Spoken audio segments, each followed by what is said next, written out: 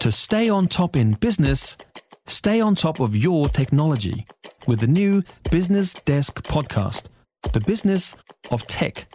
Listen on iHeartRadio or wherever you get your podcasts. We have all seen the stories of the broken, abused babies and children from this country. The Nia Glassies, the Kahui twins, Hale Sage McClutchy, Salil Aplin, Olympia Jetson. There's way too many of them. More than 60 children in the past several years who have been horribly abused and killed by the people who should have been protecting them. The roll call of dead children in this country is a long one, and it makes for harrowing reading. The abuse that these babies, these children, these preteens suffered is utterly appalling. But whenever these stories are told in the media, I always wonder what happens to the siblings. They have brothers and sisters under the same roof. What happens to the survivors of this horrific abuse? What happens next to them? It would appear that for many of them, they go on to perpetuate the cycle of abuse. Probably won't surprise you to learn they don't lead full and rich lives full of potential and promise that is fulfilled. It's not a given, but it takes a monumental effort to move away from the environment you've grown up in. And that is something that's acknowledged by our courts.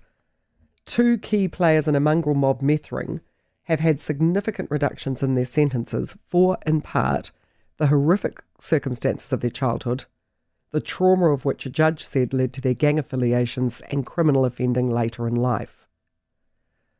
Now, the circumstances of this particular case, because you've got gang members who are getting reduced prison time because they suffered trauma, that is going to trigger reaction. But this is something the courts have been doing for years. The ability to take into account mitigating factors is something that courts have long been able to do. As the president of the Criminal Bar Association, Fiona Guy-Kidd, King's Counsel, told the Mike Hosking breakfast this morning. The court must take into account the offender's personal, family, whānau, community and cultural background in imposing a sentence which has a partly or wholly rehabilitative purpose. So it looks at a myriad of things.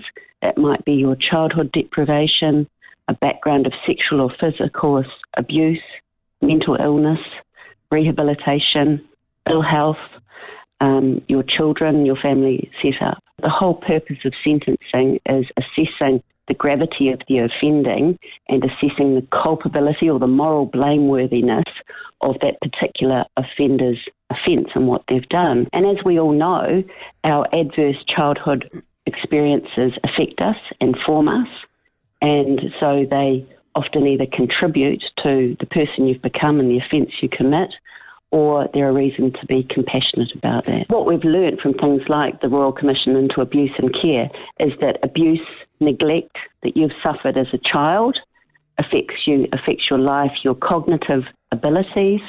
It's actually amazing the extent. And that's why we have organisations like the First 1,000 Days, because of how important those early days are. And they are. I mean, so many of the defendants who appear in criminal cases have had traumatic brain injuries caused by abuse. They haven't recovered from them. They're sent back to environments where they're not given the opportunity to rest, recover and rehabilitate.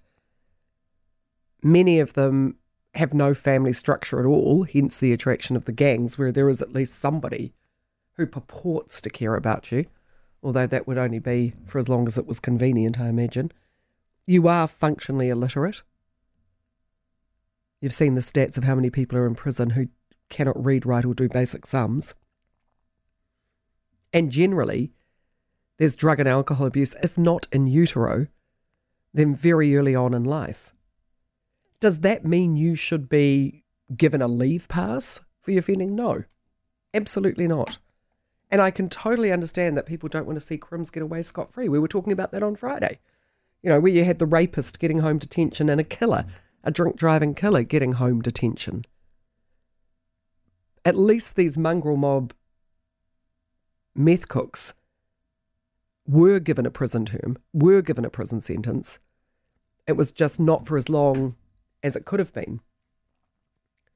Surely a child who has been horribly abused, who is functionally illiterate, who has no family, surely they have fewer options than most of us who were raised in loving families, given the basic necessities of life: food, shelter, protection, love. Surely we have sympathy for the child who isn't given the basics. Even that sort of benign neglect of a child where you don't talk to them. Look at the orphans in Romania and Russia who were kept chained in cots. Their brains simply did not grow. That empathy, that compassion didn't grow because they didn't receive any. And it's a fact. It's a fact of developmental growth. If you don't get what you need, you won't grow up as you should. So all the dead babies have siblings, and those siblings have grown up into adults. We had sympathy for the child. Where does that sympathy go when the child becomes an adult?